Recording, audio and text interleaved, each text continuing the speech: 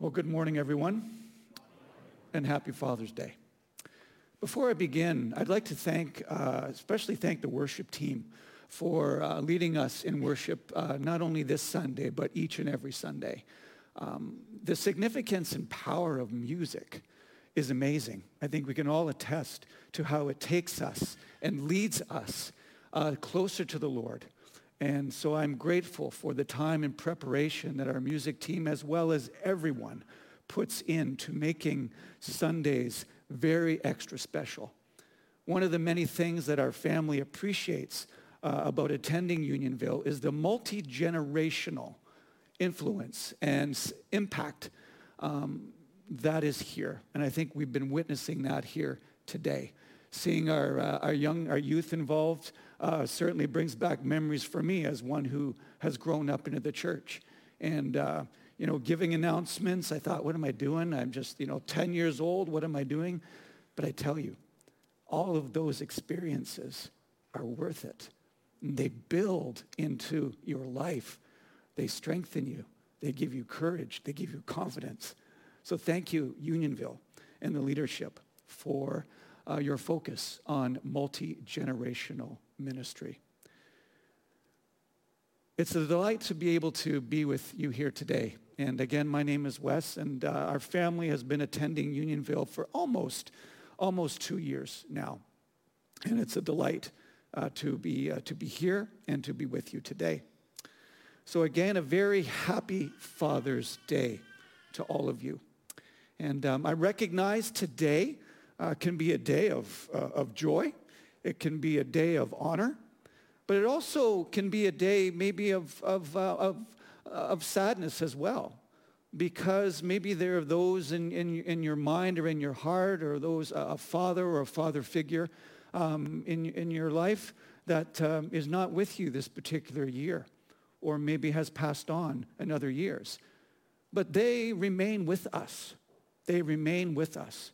So I hope today that the message here that God has laid upon my heart would not only comfort those who are fathers, those who will be future fathers, but also comfort those whose God is our Heavenly Father. And that would be a wonderful truth today.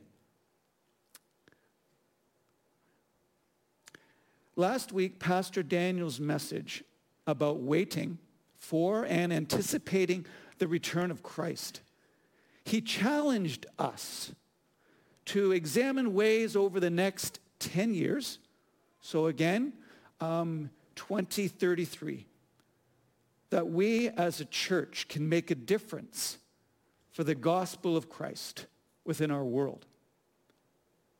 Not only did he challenge us as a church, but he also challenged us as individual followers of Christ.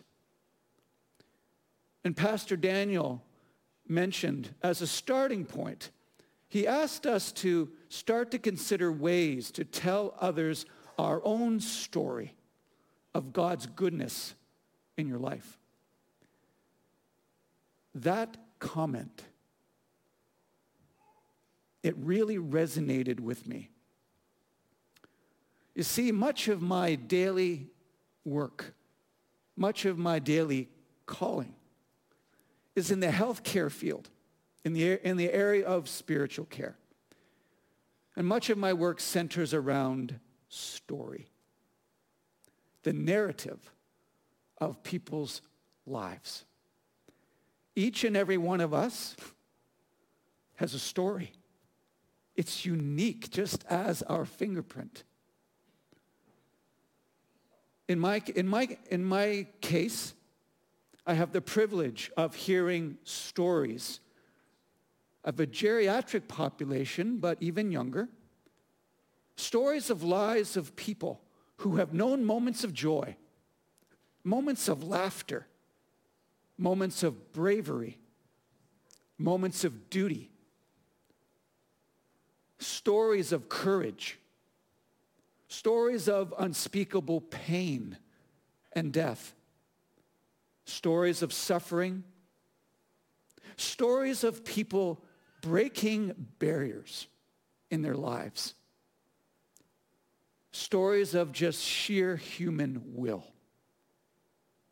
Stories of love. Stories of compassion.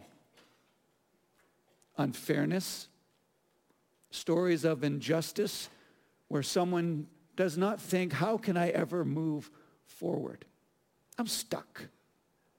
And what do you do when you're stuck? Stories of people who are vulnerable. Gratitude and stories of thanksgiving. I could go on and on. But the story of the legacy of my late father, for my father passed away in October of 2021. My father played a major part in helping to nurture God's goodness within my own life. And what I'm about to share here today, it's personal, but it may not necessarily be your story. And my story might be different than yours. And I say this with every grace and out of every respect. So today we'd like to look at the parable of the prodigal son. And this is a well-known parable. And when Pastor Daniel approached me to consider speaking today, I said yes.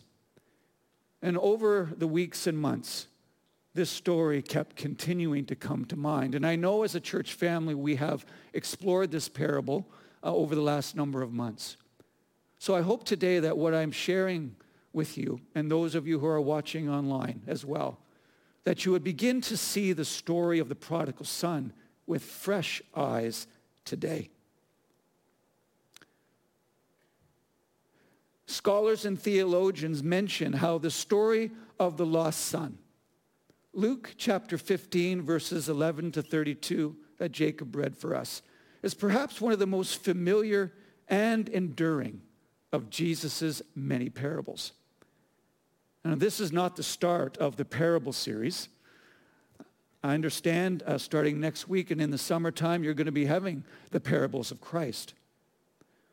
But this morning, I would like for us to focus on the parable from the perspective of the Father, highlighting the enthusiasm by which the Father welcomes unconditionally the return of his wayward son. And as we do, I will reflect on just a few principles. There's three that are there that I believe the parable teaches, and there are many, many more, that help to reveal the heart and unconditional love of God for us, for his church, as our heavenly Father, our divine heavenly Father.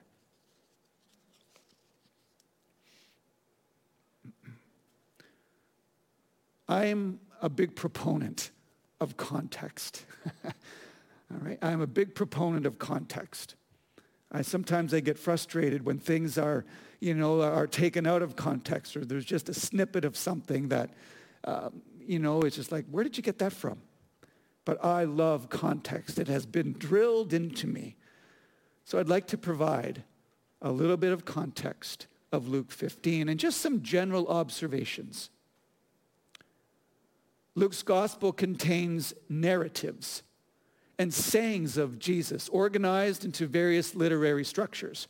And I would encourage anyone, when you have to read a book of the Bible or read a gospel or a book of the Bible from one chapter right to the end of the chapter.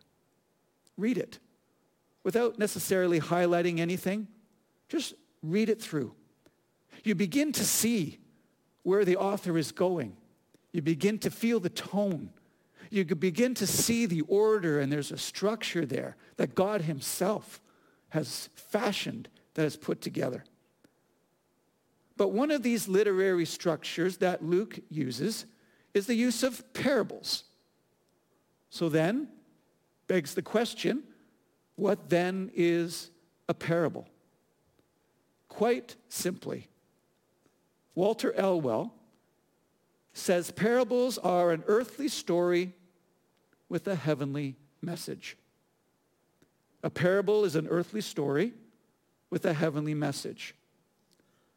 And the parables of Christ are taken and told from the world Jesus lived in for the purposes of communicating a spiritual truth. Communicating what the kingdom of God is like, and the kingdom that has come down from heaven to dwell among us. Mark records Jesus' frequent use of parables in his public ministry. He did not say anything to them without using a parable.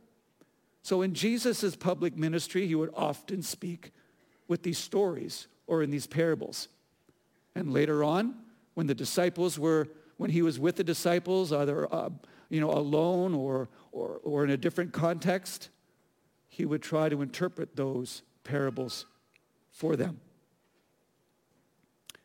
But woven throughout the book of Luke, we start to see a larger picture that emerges, whereby Jesus is found reaching out to the lost in forgiveness. Luke vividly portrays Jesus' interests in those who society would say are outcasts, those who would be unclean, those who are unholy, those who are poor, those who are despised, those who are rejected, tax collectors, the lowest of the low, sinners. So he portrays Jesus' heart for the passion for those who are outside of the kingdom of God. But Luke reveals, but in contrast with this, Jesus also talks about the attitude of the grumbling Pharisees, who in verses 1 and 2 of chapter 15, all right, we see them starting to grumble and complain. But Jesus identifies himself with his heavenly Father in rejoicing over the return of those who are lost. One scholar commented that Jesus was the only one who could tell these parables. He is the only one who could tell these parables, especially the parable of the lost son. Because as he was telling the story about the father and the two sons, he was actually telling about himself as the father.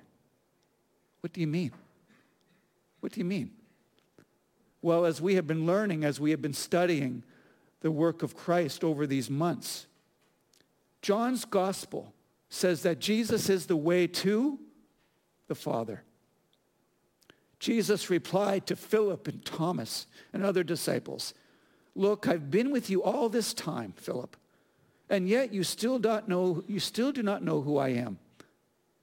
Anyone who has seen me has seen the Father. So why are you asking me to show him to you? Don't you believe that I am in the Father and the Father is in me? These words I speak, parables, are not my own, but my Father who lives in me does his work through me." Philip, Thomas, disciples of Christ, just believe that I am in the Father and the Father is in me. Just believe. It sounds simple. The other day, I had an interaction with someone, and an elderly person. And I just said to him, I just commented, I said, you're looking fantastic today. You're looking really, really well. And, his mood was good. He was chipper. And I said, what's contributing to your good mood today? What's making you feel so happy? And he just said to me, "Because I believe."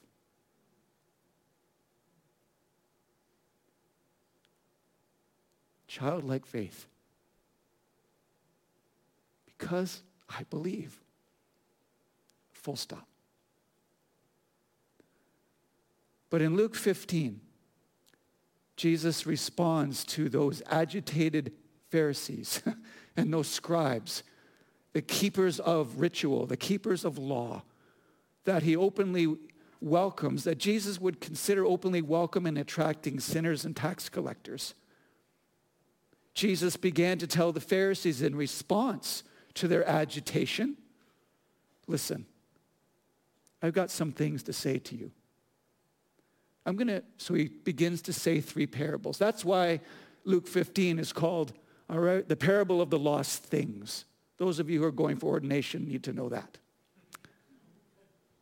The lost sheep, the lost coin, and obviously the last one of the 3 parables is the lost son. But it's different. It was the main parable Jesus uses to address the disdainful attitude of the religious leaders. In the parable that we are reflecting upon this Father's Day, the parable of the prodigal son, we're going to discover the readiness of the waiting father's heart to receive back not only his younger wayward son during the lowest and darkest time of his life, but we will also discover a seeking father who searches for his older, resentful son who is trying to push his father away, push himself away from the love of the Father that he was under and that he enjoyed. But in each instance, the heart of the Father shows up. What else do we discover about the Father in this parable? At the beginning of the parable that Jacob read for us, we are introduced to the notion that the younger son is somehow restless. We're not told what it is. Jesus doesn't explain that. But there's some discontent that is taking place within this young man's heart. He's not at peace. There is a sense to be autonomous. Let me take my share of the wealth, and I'm just going to go and set out. I want to be autonomous from the household of my father, from my family, from my brother, to my servants. Something is drawing this younger son away, pulling him away from his father. The son was being drawn away from the known and the familiar. That's an important distinction, I believe. Because when unwanted things come into our lives, things that come beyond our control, or things that we may seek, then what we find there may not necessarily be fulfilling. It's because we're drawn away from what is known and what is familiar. So Jesus grounds us and brings us back to what is known and what is familiar in our lives, because there is comfort.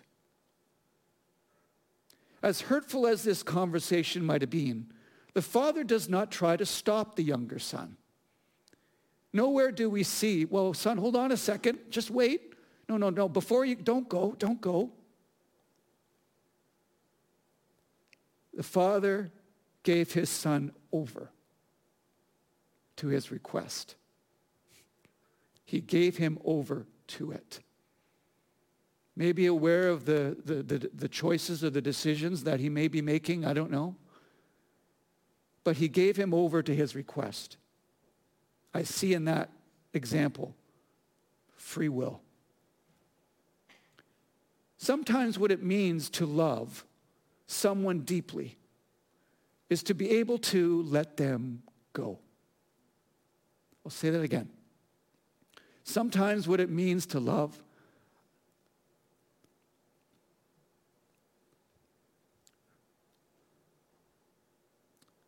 someone deeply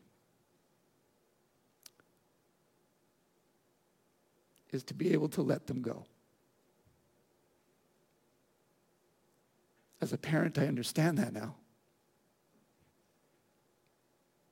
I understand it's not always easy to let your kids go. But I do that with the understanding that God is with them, that God is sovereign over all, and will continue to watch over them.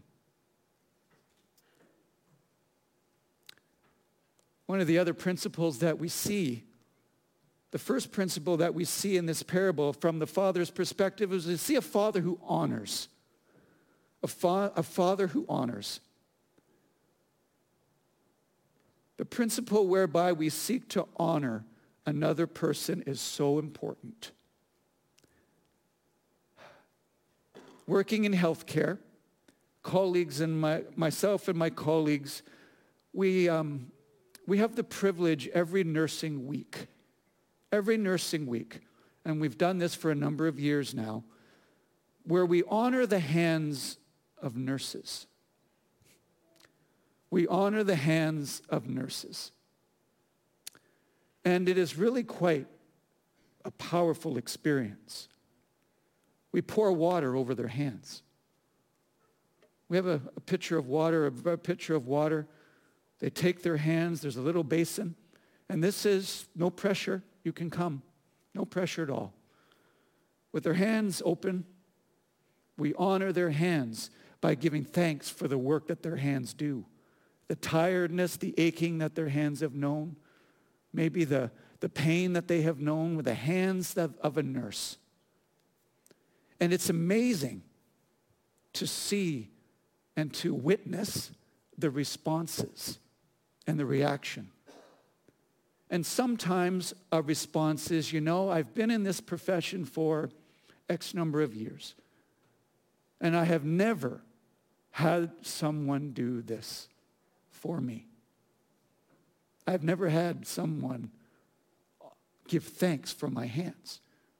We see Christ washing the feet of his disciples, but it's important to honor the hands and the work that they do. That's why to honor another person is so important. I see within the parable a father who chooses to willingly honor both of his sons from his heart. In the parable, the context of the separate conversation between the father and his younger son, and later with his older son, it's almost like there's two different things happening. The father sought to honor them both. Welcome home. Welcome home. Dad, I'm out of here. I don't even want to be in the house of my brother. Away from the father's house. What's the response of the father? He honored them by not discrediting them.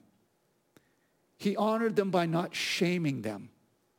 That's a lesson I need to remember. I think that we would all agree that the father could have responded differently in both instances, but did not. I think the father in this example shows incredible love and self-control. The fruit of the Spirit must have been upon that father. The father honored the return of the younger son by the fact that he didn't deepen the woundedness further. He was already broken. He was already humiliated. He was already completely empty. He was spiritually, emotionally, economically depleted in every way. So there's a picture of just complete and utter brokenness. The father didn't say, "Oh, I knew you wouldn't make it on your own. Oh my goodness, you're such a loser. I know you wouldn't have made it on your own. I knew you wouldn't have lasted in that city wherever you went. You know what? You really messed up this time. You really messed up." Do you realize, and I don't even think you do you realize the shame that you brought on our family? Do you realize that our family now is the laughing stock of the region? What? You want me to forgive you? You want me to forgive you? How dare you ask me to forgive you? Where's my money? No. The Father did not respond that way. The love the Father held for his Son's return, his turnaround, was so powerful. What a homecoming that must have been. The Father also honored the older brother who has served him faithfully. We get a picture of this older brother, the older son, being devout, being loyal, being steadfast, being on point, never asking his father for anything, being reliable and dutiful. He did not respond to this son when he wouldn't come in the house, when he wanted to move away as well. He didn't respond with a rebuke. He didn't respond with blame or shaming or guilt. Don't you dare talk to me that way. I'm your dad. How dare you talk to me that way? Don't you disrespect me by those words. You don't even know. I don't even think you even have what it takes to go through what your younger brother went through. He's been away for a period of time. He's hurting. You couldn't even have lasted. Don't you tell me that. Don't disrespect me. Now who is selfish? Now look who's only thinking about themselves. Human way of responding. In the Father's interactions with his two sons, the reaction of the Father is consistent. Love for the other. The honor and humility of a caring father toward both of his hurting sons is on full display. And the point I'd like to make is I fully believe that when we choose to honor someone else, we build a bridge within the life of that individual. I believe that when we choose to honor someone else, maybe even someone we don't even know, we build a bridge within the life of that individual. And I think I see a bridge building principle here. And that's something that my own father did incredibly well. And that has been taught and reinforced in my life over and over and over again. The relational impact of building a bridge can never be initially known. I would much rather build a bridge. What's the opposite of that? Burn them, destroy them. And I think just generally in our world today, I see a lot of bridges being just destroyed. But the relational impact of bridge building can never be initially known. In the parable, the father sought to foster relationships with his two sons by building bridges because the father understood the bigger picture. He understood what was at stake. As I mentioned, my father that was his one of his prayers, that he would be a bridge builder with anyone that he would come into contact with. And certainly since his passing, it's been a delight. It's been a delight to be able to hear the stories from other people of how the influence and the impact that my dad had upon their lives. And I receive it. I receive it. It's like I'm getting to know my dad in a different way, but all over again, through the stories of other people. One gentleman spoke to me a number of years ago, and he said, I was in church one day, and a relative of mine came, and I was embarrassed by what they were wearing. I was embarrassed. Thought, oh, what are you doing wearing that? You're going to church. What are you doing dressed that way? And he told my father that. My father's response was, at least he's in church. At least they are in church. That is what matters. how we treat and respect one another matter to God, our Heavenly Father. And as a church, as a body of Christ, our relationship with the Father and with one another, as brothers and sisters, because we are a part of God's family, because of our common faith and belief in the Lord Jesus Christ. The book of Ephesians says that very clearly, that we are united, we are related spiritually because of the work of Christ. We are like a family. And how we treat one another matters to our Heavenly Father because it's our witness to the world. It's our witness to the world. Because God as our Heavenly Father sees the bigger picture in our lives too. How we deliberate, how we make decisions, how we treat each other, so important.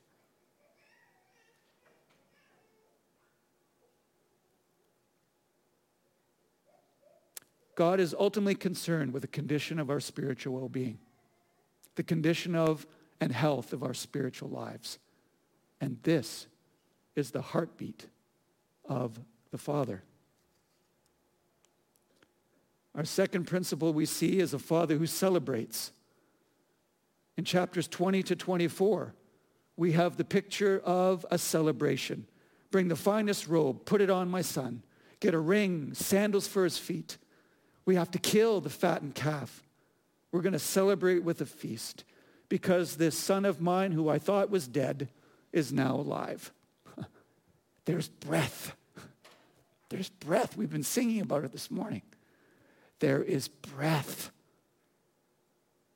And the Father spoke life into his Son, gave him breath for welcoming him the way he did and celebrating him.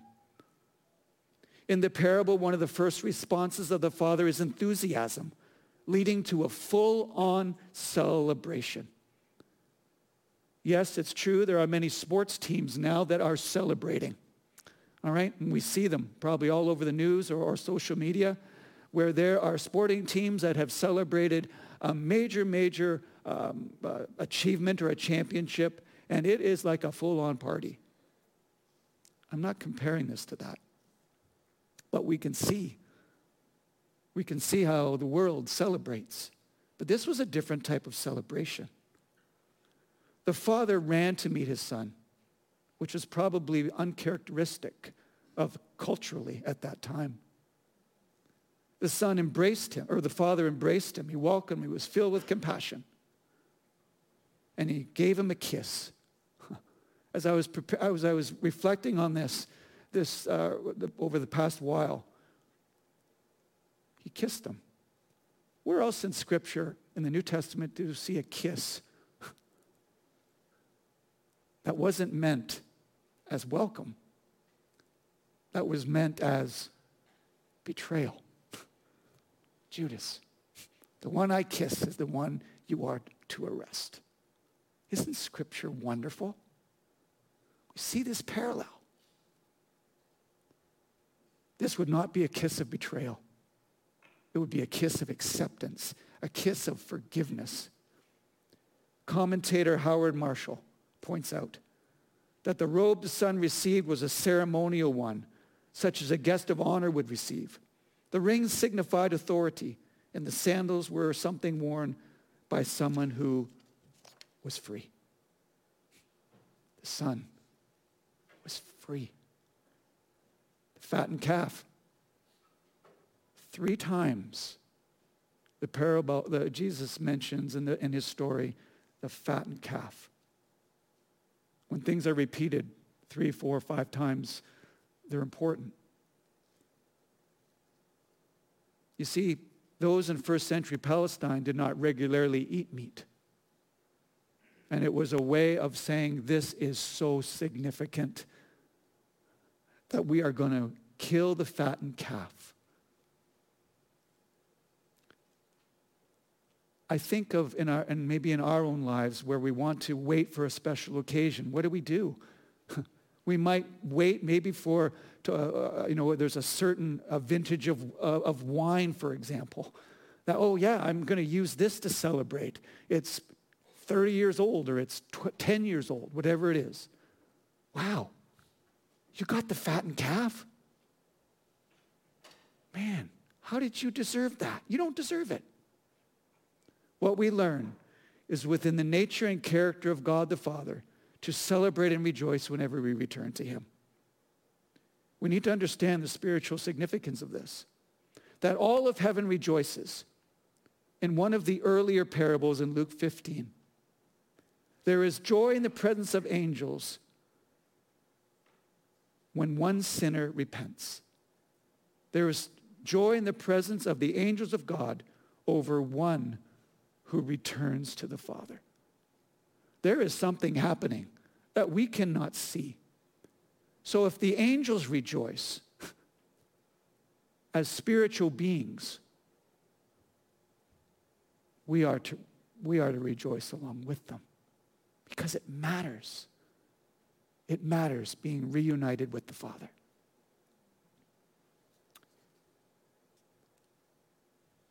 And the third principle we see is a Father who forgives and a Father who loves.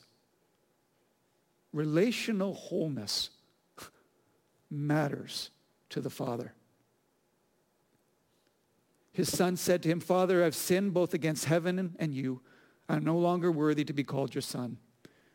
Jesus is pointing out here the activity or the actions of the older son. His actions were so egregious that even heaven witnessed it. Even heaven witnessed it. So I'm no longer worthy. But we see in the younger son a confession. There's a confession. Humility, being contrite. Quite the opposite from his earlier brash, entitled attitude. Right? Over the past number of months as a church, and as you know, we've been looking at this series and we've been looking at Christ, his resurrection and beyond. Pastor Daniel and others, members of our staff, have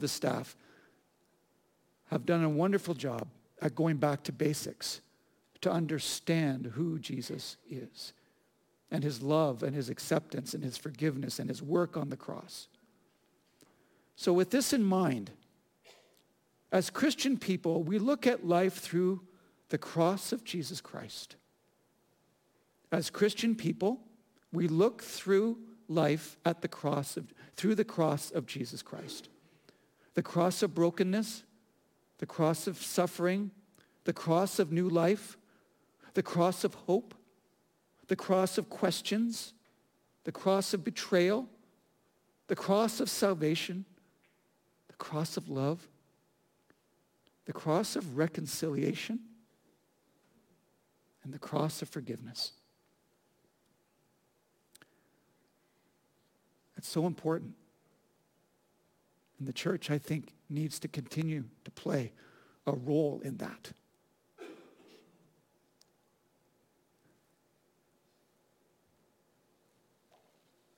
I must have been about 11 or 12 at the time, maybe 13. But my dad and I were working on a bike. It was a 10-speed bike, secondhand. My dad and I painted it. We worked together on it. You know, we repaired it, and it was like brand new. Brand new. I'm dating myself here, okay? It's a 10-speed, all right? All right, it's a 10-speed. But we worked hard on it. That was kind of one of my earlier 10-speed bikes. And we worked hard on it, very proud of it. So one night, I was out bike riding with a friend, and, it was starting to get late. And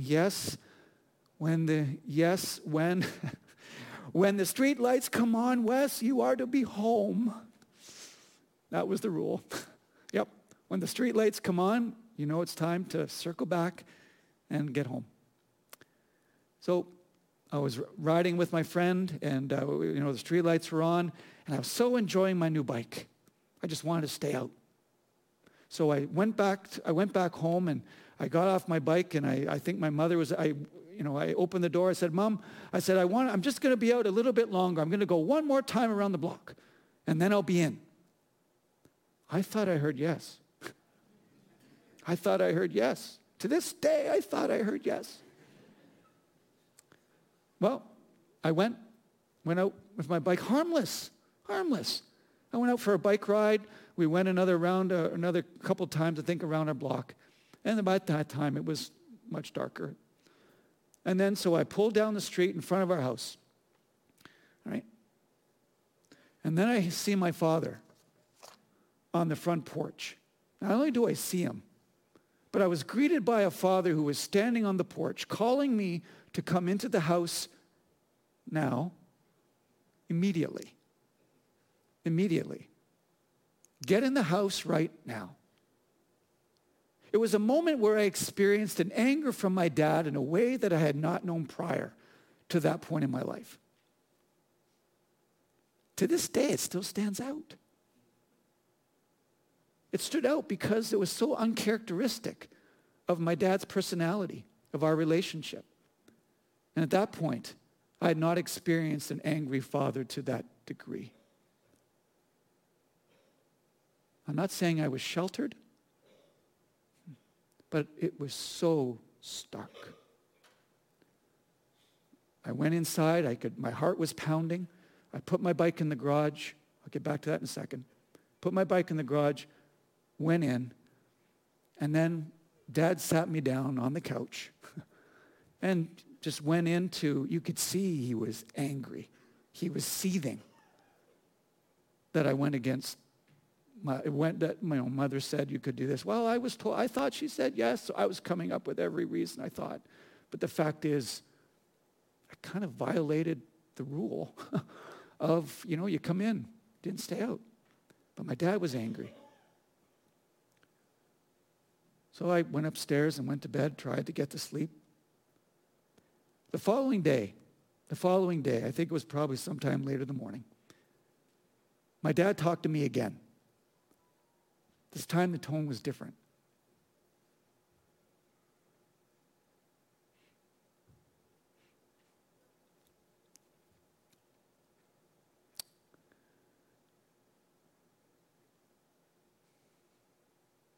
He asked me to forgive him. He was out of line. He went too far. His anger got a hold of him, got the better of him. So he confessed to me that he was wrong. As 11, 12-year-old kid, 13-year-old kid, that was an impactful moment. I was impressionable. That was an impactful moment for me as a young kid. And he asked me to forgive him, which I did. And later on, in the years later, my dad would often reflect on that, as I am right now. And if my dad were physically here with you, he'd probably say that was a low point in his walk with Christ. That was a low point for him because of the hurt that his anger created. In this example, my dad, as a parent and follower of Christ, he understood the bigger picture. In that moment of forgiveness, he put a high value on a relationship between father and son, between a parent-child. And in this situation, my dad modeled his belief in forgiveness and love. The words of my dad and the actions of my dad joined. They joined. So dads, father figures, parents, single moms, mentors, actions and words need to be consistent. Because if they're not, then the potential to create much harm exists, unspeakable harm. My dad was wise. to foster our relationship meant between us as father and son, he was mindful not to sacrifice its future by making the situation worse. My dad taught me to keep short accounts. Matthew 18, keep short accounts. And that's what I see the Father doing here with his two sons, trying to keep short accounts. Little did I know of the generational impact that perspective, apologizing to me, seeking his forgiveness, would have on my own relationships and the relationships with my own children. To keep short accounts. I'm not a perfect dad. Don't claim to be. You can ask my family. Not perfect at all. But I do believe that when I have hurt someone in my family, even if it's just what I think is something small, I do my best to make sure that is addressed so it doesn't fester.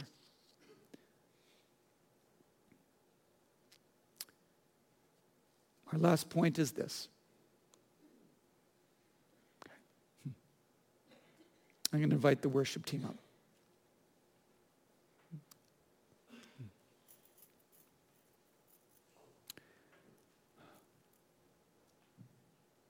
As the Father waits for his children to come to him, at the same time the Father is also active, one who searches for us to return to him and waits for us to return to him. It's within the nature and character and sovereignty of God to do both, to wait and search. And while I'm searching, I'm also waiting. As followers of Jesus Christ, we serve a Heavenly Father who not only searches to draw people unto himself, but a Heavenly Father who honors us as we are, celebrates when we return to him, a Father who not only loved us into this life, but promises to love us into the next, and a Father who promises to forgive us when we stumble.